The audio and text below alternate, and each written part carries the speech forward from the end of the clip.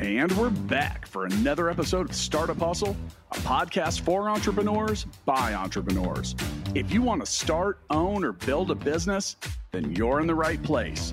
We bring you the real truth about what it's like to take something from concept to launch. From growth, innovation, experience, failing, or winning big, we've got you covered.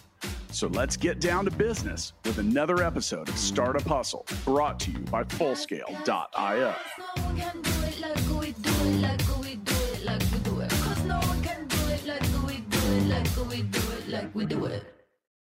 And we're back for another episode of Startup Hustle. Matt DeCoursey here with Matt Watson. Hi, Matt. How's it going, man? I'm trying to make some adjustments, make a few changes in my life. Can we figure out how to get 1 billion people to listen to this podcast? I mean, we've had a couple million listen to it, so I guess we're a part of the way there, but I guess it's only a small portion of a B. We're still working with an M. Adjust our strategy for full world domination. Yeah, I think that's exactly what we should talk about. Now, this is the 34th part of our 52-part series about how to start a tech company. And we've gone through a lot of the parts about building the tech and getting to market. And, we created this go-to-market strategy, and now we've sat back and looked at the results, and we got 2 million out of 1 billion. So like you said, we've got to make some adjustments. Now, before we get too far into making adjustments, today's episode of Startup Hustle is brought to you by Fullscale.io, helping you build a software team quickly and affordably. That's an adjustment that a lot of people are being forced to make because the world is really short on software developers, and it's made the market pretty tough. But Fullscale will help you get it done quickly and affordably. All right, so marketing plans and adjustments in general. Like, where do we start? Well, our last episode was about go-to-market strategies and stuff. We've been covering that. And I think for those of you who are listening to this episode, if you didn't listen to that episode, I would definitely go back and listen to, we talk about different go-to-market strategies and traction channels and all that kind of stuff. But I think the key today, right, is once you pick one of those, you got to figure out if it works. And if it doesn't work, how do you adjust? Yeah, adjustments come in a lot of shapes and forms. I mean, that's literally like when I say, where do we start? Because it's that broad. I mean, it depends on the marketing plan you have in general. Sometimes the best adjustment that you can make to a marketing plan or campaign is legitimately just turning it off. Well, and that's true. Sometimes you're just burning money, right? And yeah. We always joked when I worked at VinSolutions about car dealers, because everybody would go to a car dealer and tell them, like, you can buy my thing and you'll sell 2 more cars a month, and you can buy my thing and you'll sell more cars a month, and you'll buy my thing and you'll sell more cars a month. And we would always joke, was like, what if the car dealer did none of those, literally took the sign off the building? How many cars would they still sell? Man, that's a good question. Because on some levels, there's a zillion things that'll market you. And everybody will promise you everything. Yeah, like I'll give you an example. I owned a Ford truck in the past. I bought it from a Ford dealer, and I just Googled Ford dealers, and Google told me which one was closer to me. That didn't require anything. It didn't require.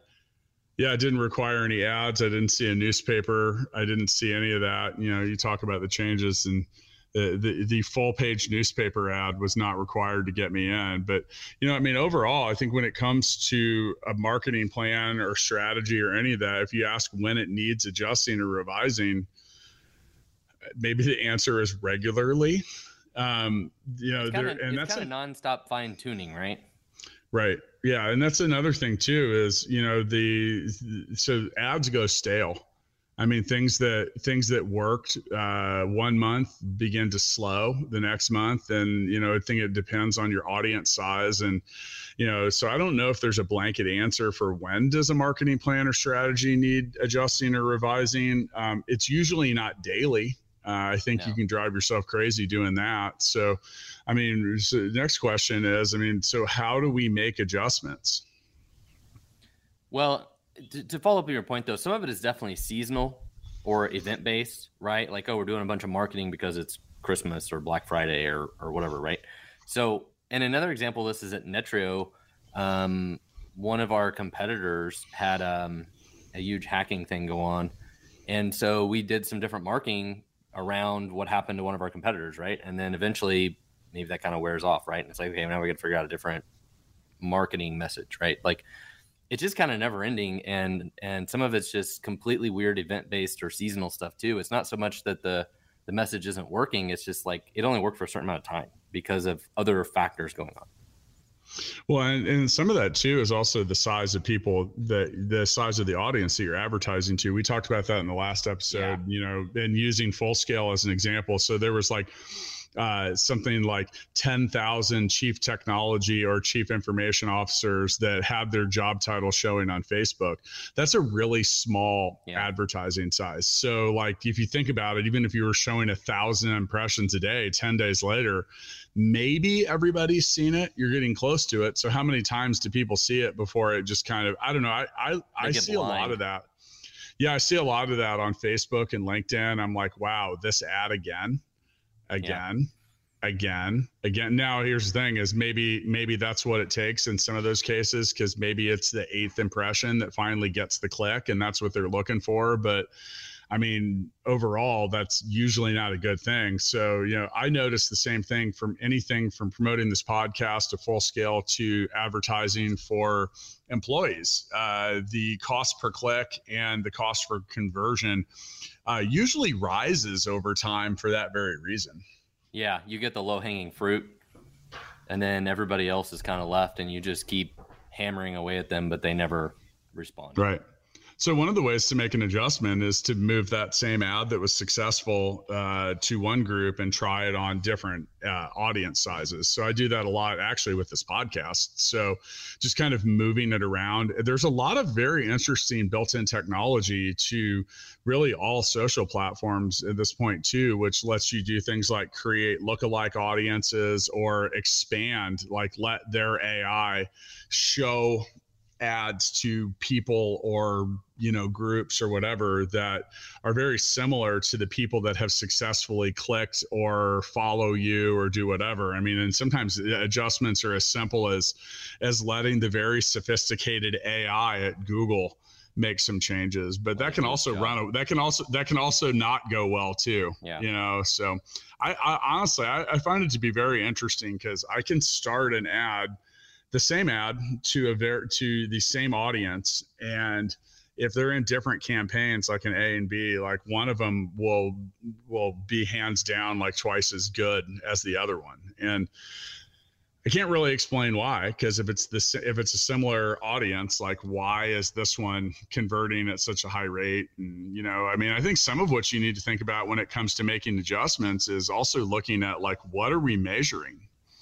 Well, and the other challenge you have is, do you have enough data that it's even statistically relevant, right? You're like, oh, I did $100 worth of ads on Facebook and I got 3 clicks. Like, well, if you got 2 or 4, it's going to dramatically change your statistics, right? Like, true. There's not enough statistic relevance to it. And it might've been you testing the ad also.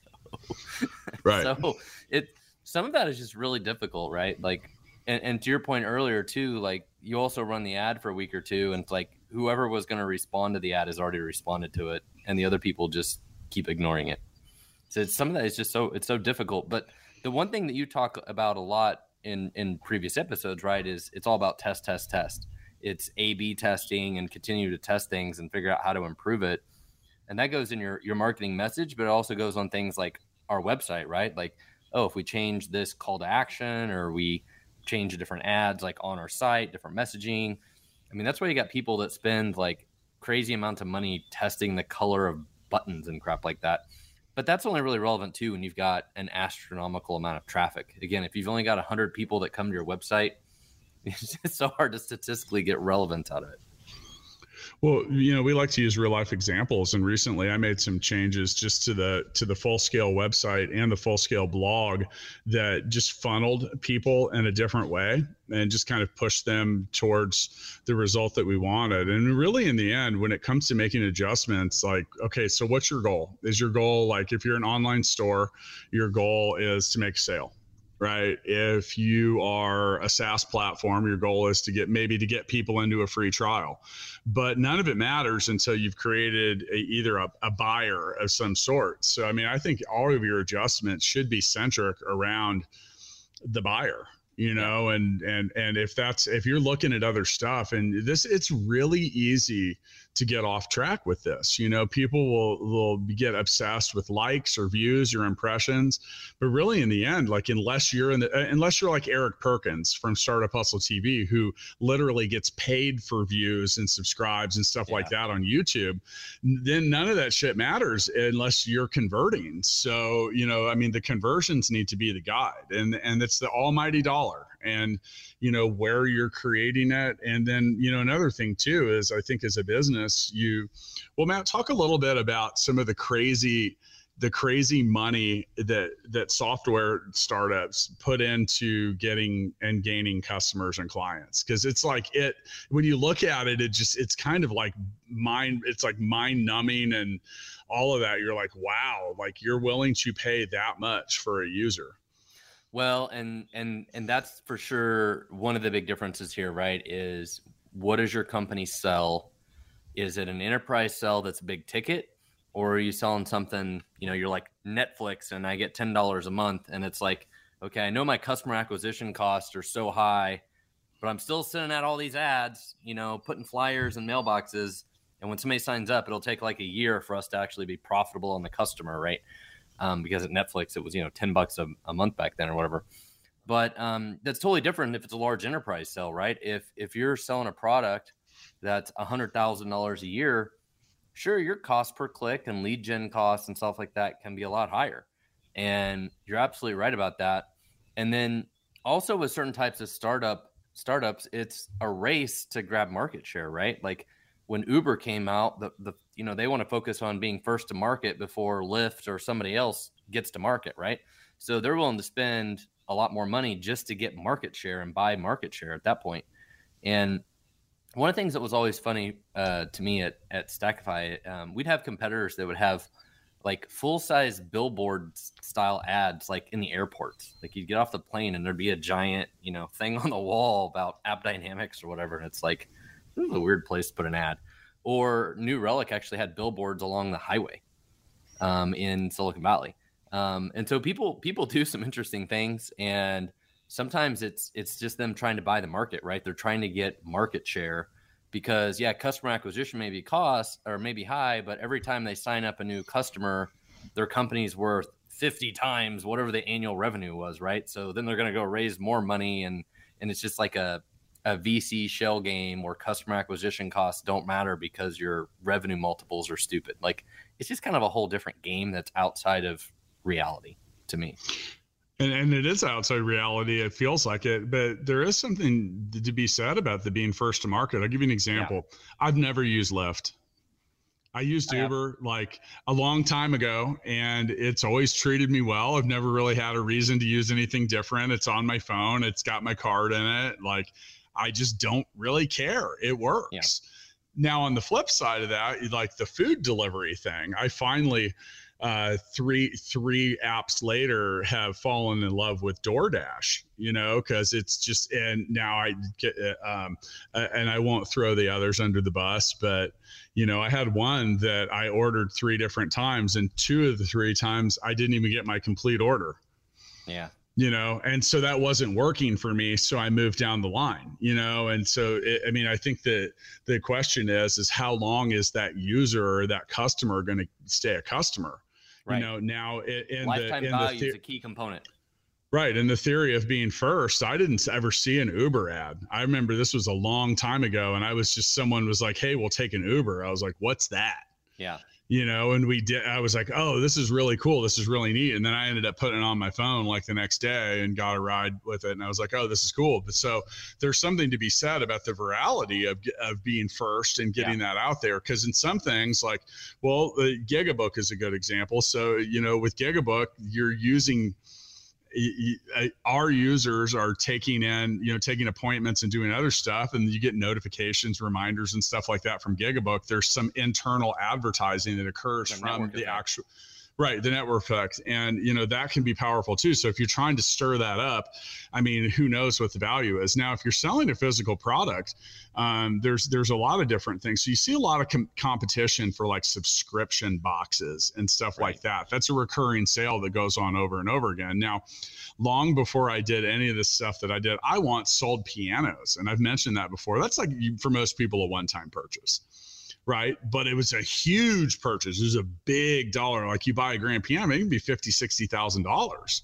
And the margins were good. And so, we would sometimes spend a hell of a lot of money getting people in, but we had absolutely no expectation of return business. Maybe a referral, but no one was coming. I mean, very rarely. Now, people would trade in an old piano they already had, but it wasn't that they had bought it from us because they'd had it. They need another one for their lake house and their vacation house in Tahoe, right? Like, maybe. Well, those clients and customers are few and far between. Now, I did have one guy that that was a very well-known business founder when I was in Washington, D.C. that bought 2 grand pianos from us. He came in and used his black card and spent 75 grand, and then came back a few months later and bought one for his girlfriend. And I was like, wow, okay. So that's how that goes. Now there's other things to be considered too. Like, so when I worked in the music industry, and I used to work for Roland, and so I watched this metamorphosis from the brick and mortar store to the e-store come in, and the advertising competition was so fierce because everyone sold the exact same thing.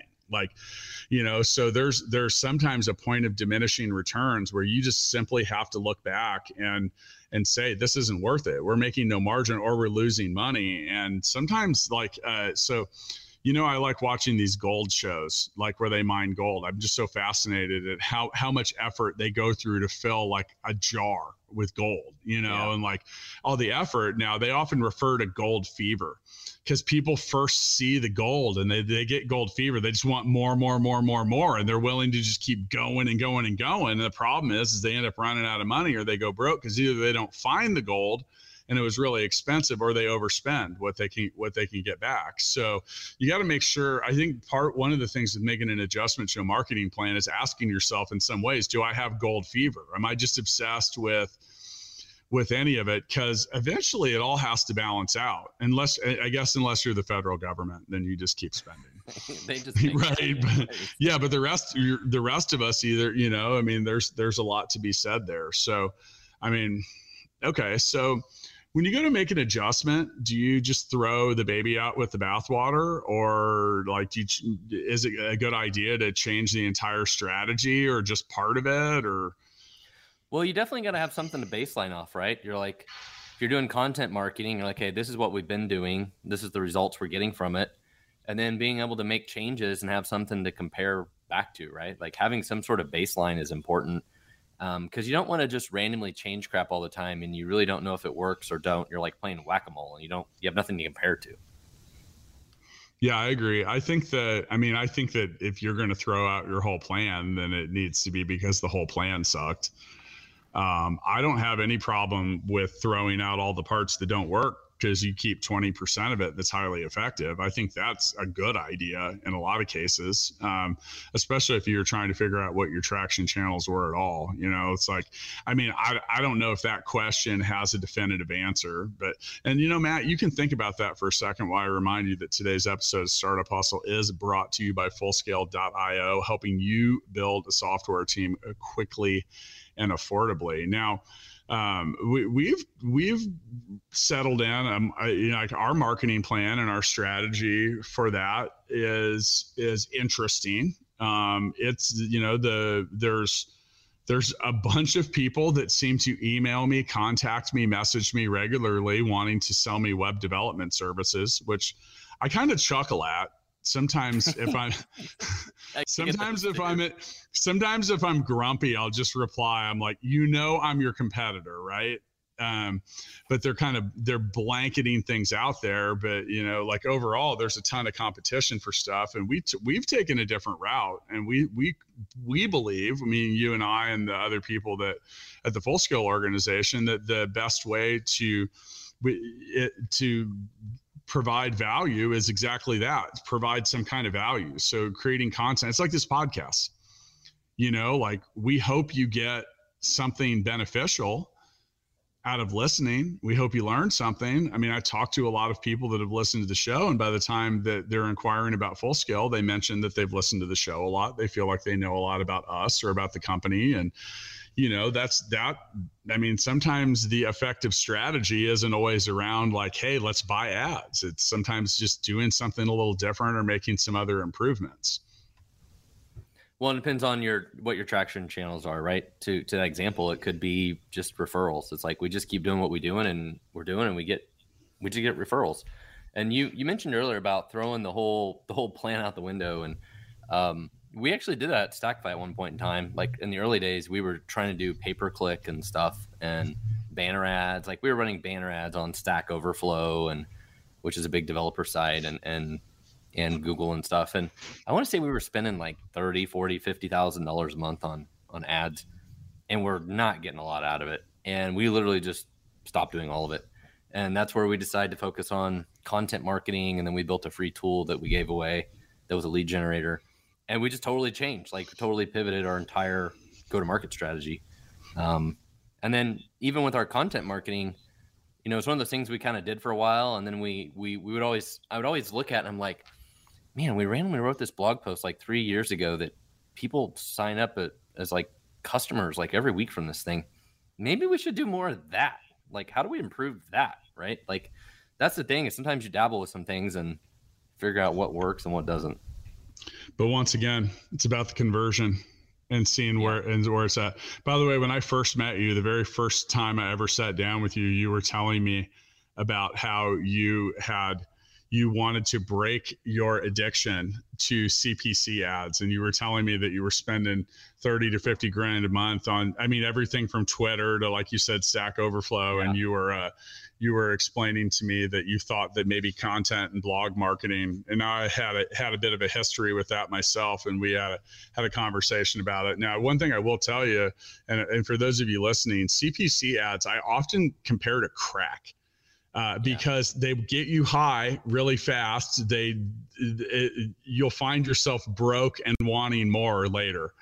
And, that's the thing is with some types of advertising, I think it's also important when you go to pivot or change your plan. So Matt, when you pivoted from spending 40, 50 grand a month on CPC ads and then created what we refer to as evergreen content, that was more of an investment than an expense. Yeah. So a long-term play.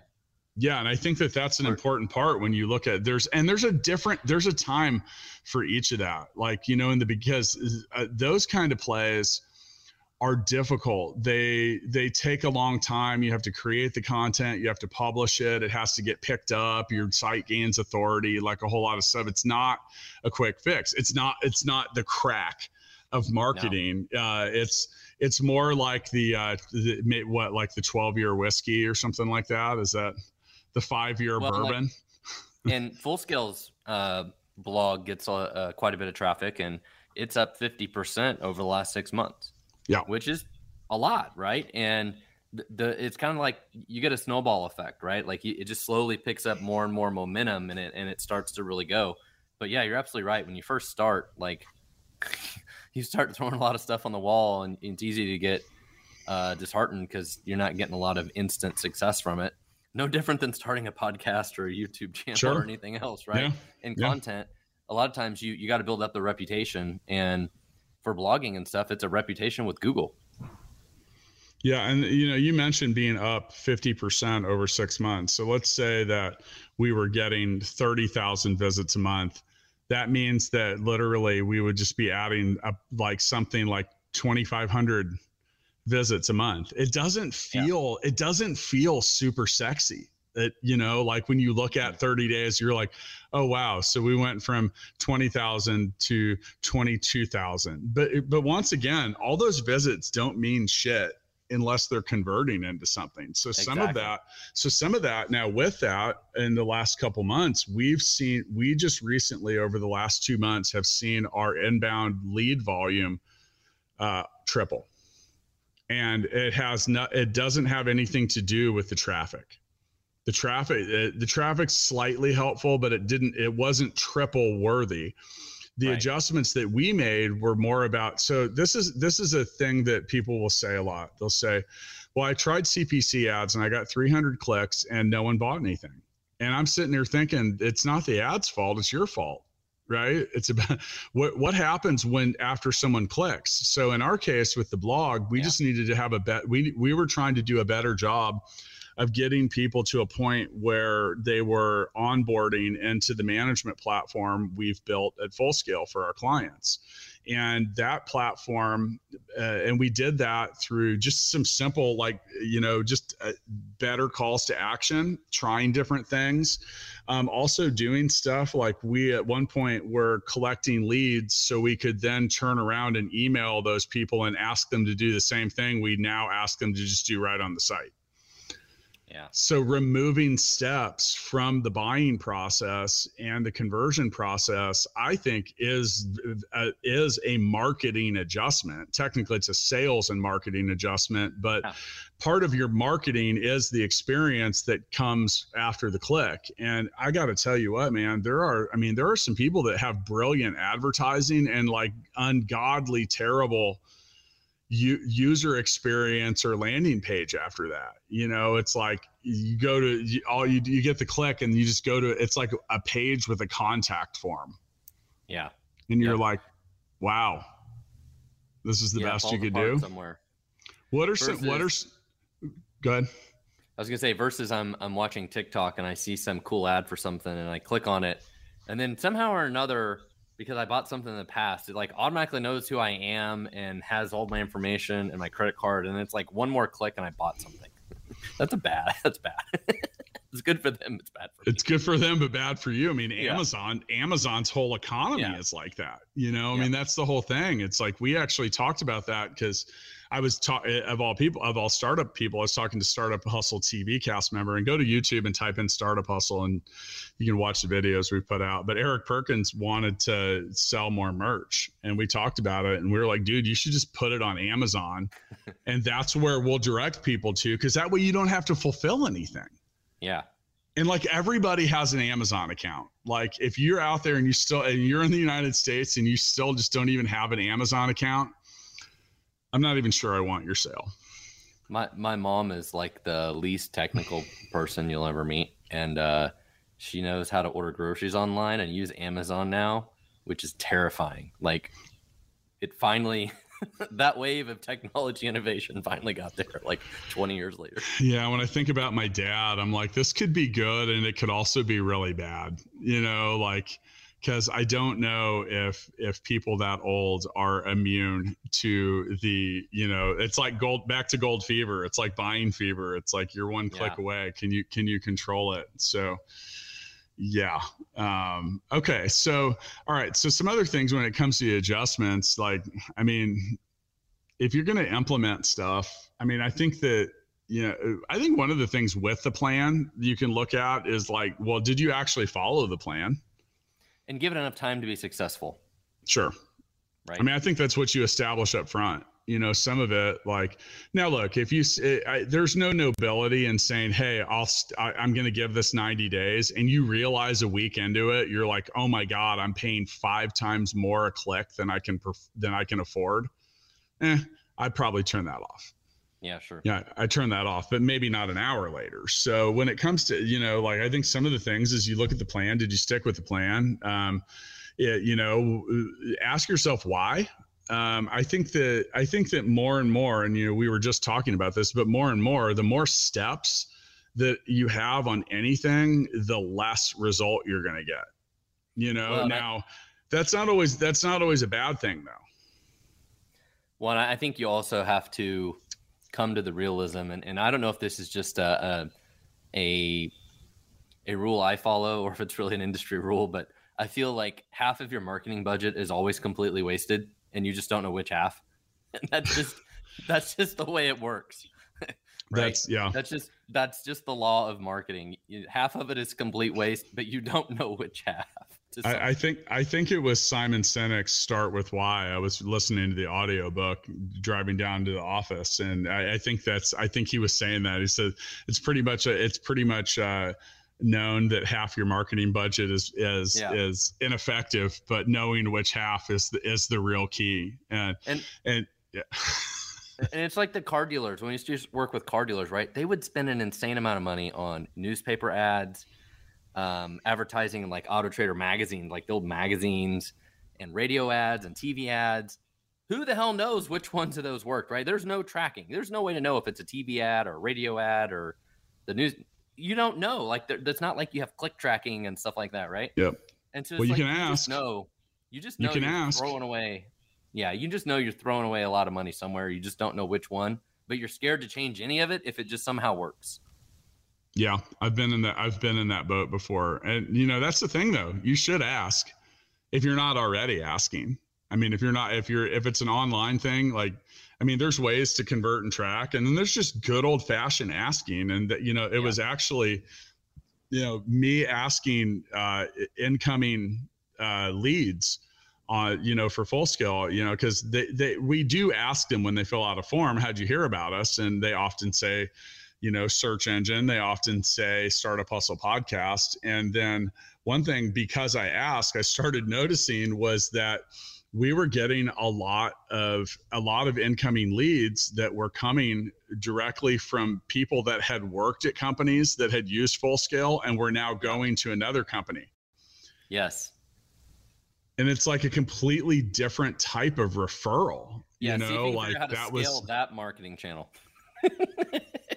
I was already thinking about it. I was like, wow, do I have to get all of our customers fired from their current job, so they have to go somewhere? Or you have to look for job changes in people that work at company. Yeah, it's like, I don't know where to start with that. And that was a great thing for us at Vin Solutions back then, because who the hell works at the same car dealership for more than like 6 months, right? And so they were everywhere. So that was huge for us then. But at Stackify, we saw that too, right? I ran that business for 9 years, and we definitely saw over the time people leave and they take you with you. And that's a great testament to your product and service too, right? If they take you everywhere they go. So I think this is worth talking about. If we're going to talk about making marketing adjustments, I think, how do you determine who makes the call? Whoever writes the check, I guess. I mean, maybe. I mean, on some of it, and it depends how big your company is. But I think that have you clarified and defined like what is an acceptable result? Because I think if you leave these decisions to the wrong people, you could very easily be grossly overspending. Yeah, absolutely. Or probably pretty easily kill things that are working. Well, and for sure, if you're like, hey, Mr. Marketing dude, you got 50 grand a month, figure it out. Right. And then like, he has no idea what he's doing. That's pretty much the worst way to approach the plan, isn't it? That's probably the way it goes in most corporate places though.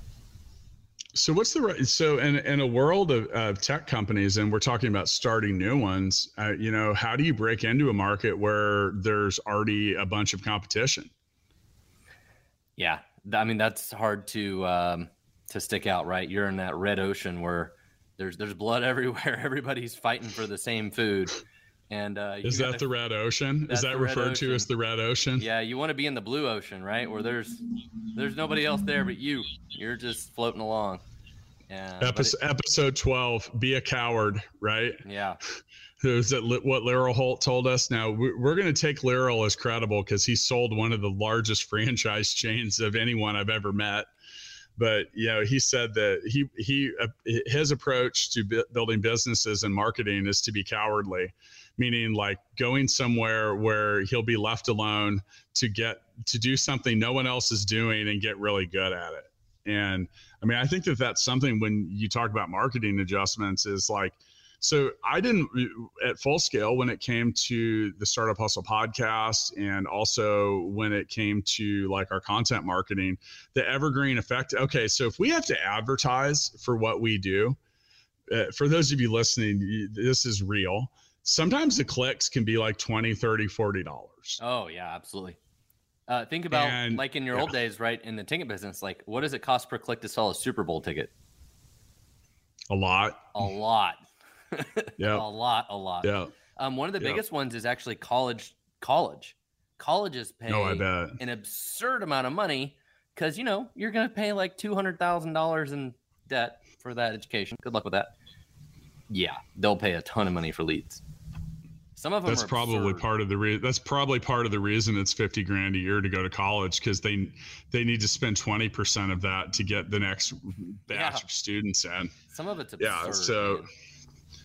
I mean, really, in the end, I think it comes down to, if you don't understand the basics of your business, then you can't really begin to describe what an acceptable result is. But Matt, that's super hard for a brand new company, because like we went through this with Gigabook years ago when we were doing some of the ads. Like, so what percentage of it? Okay, so how much is an average account worth? How long do they stick around? How many months do they need to be subscribers before you break even?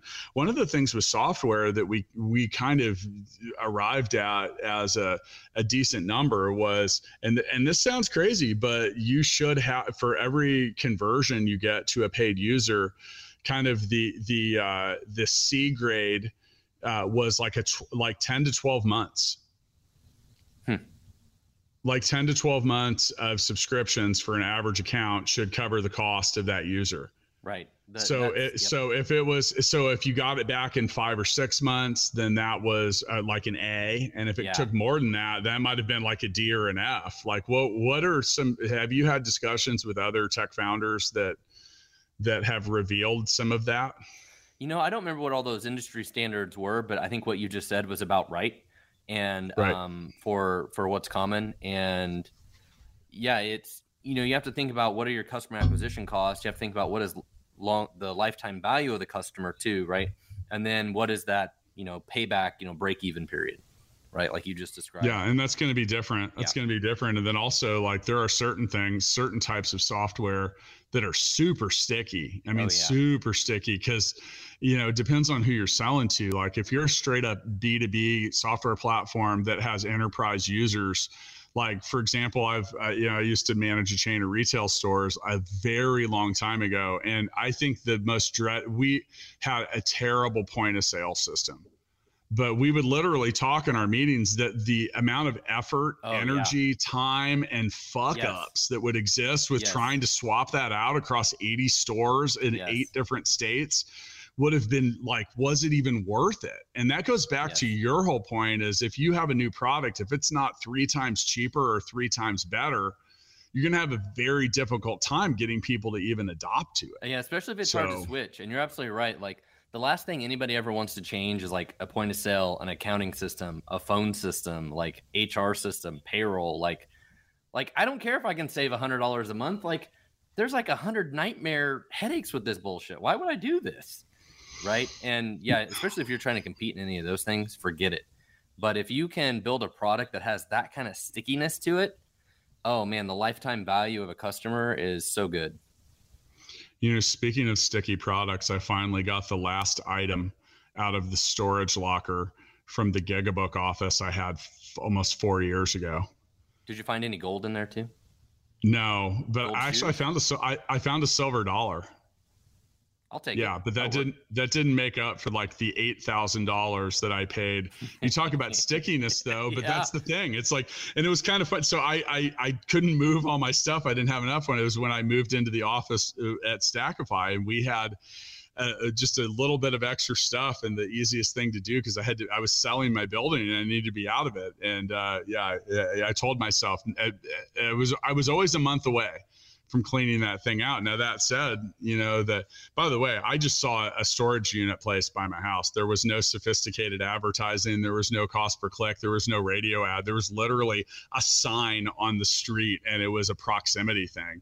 And that's back to, like you said, about the car dealer stuff. Like, are you going to sell 2 more cars? And would you have maybe sold this anyway? Because some things just in this day and age don't require a hell of a lot of marketing. I can tell you, in a physical presence business like that, you know what the number one thing is that sells?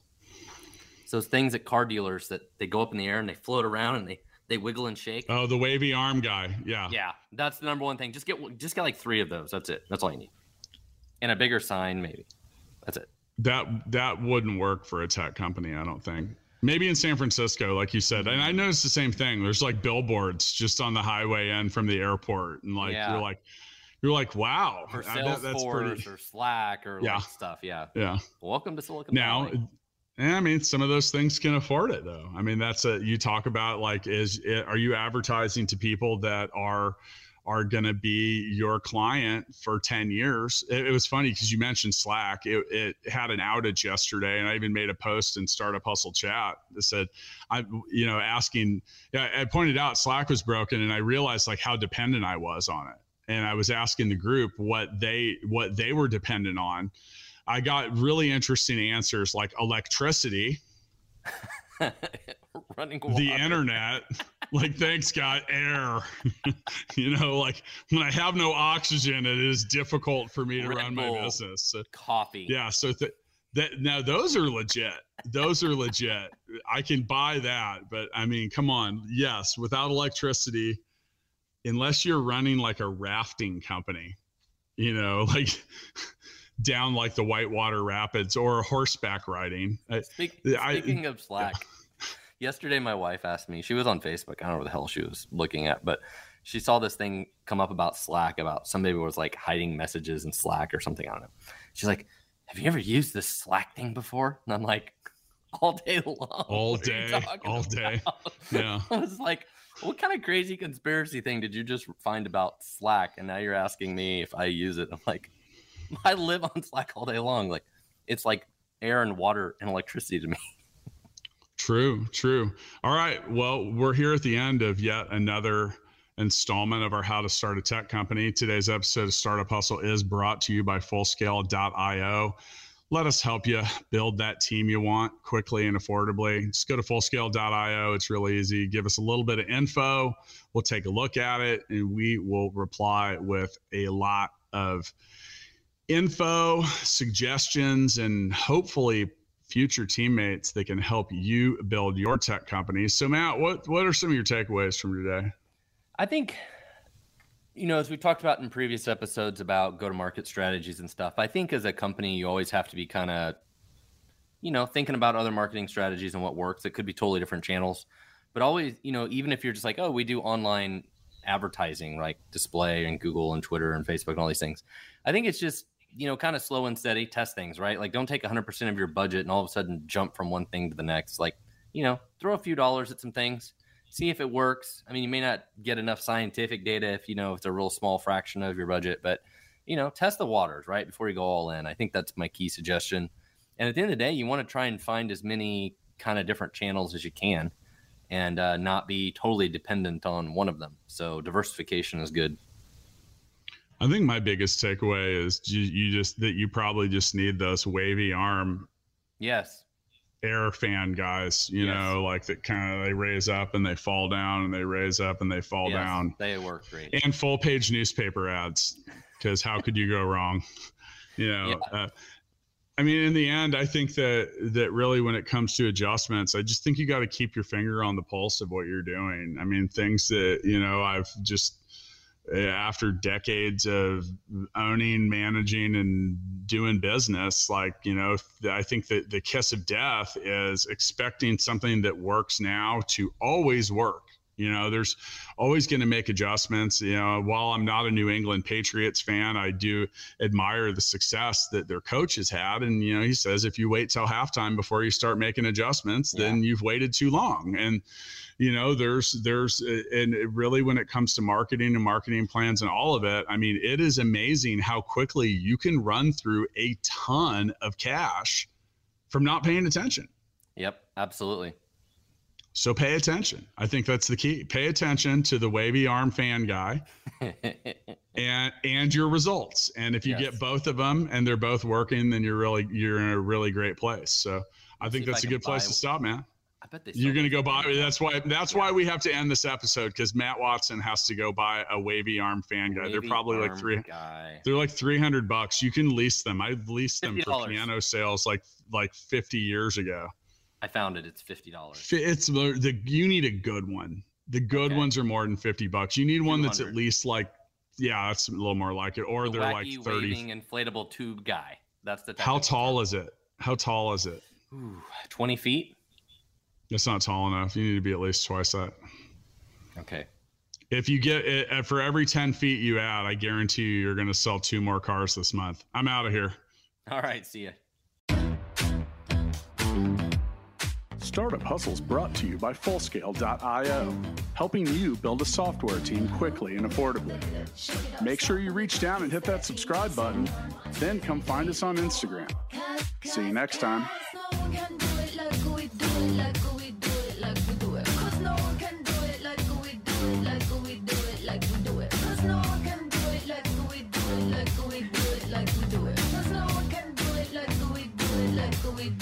We do it.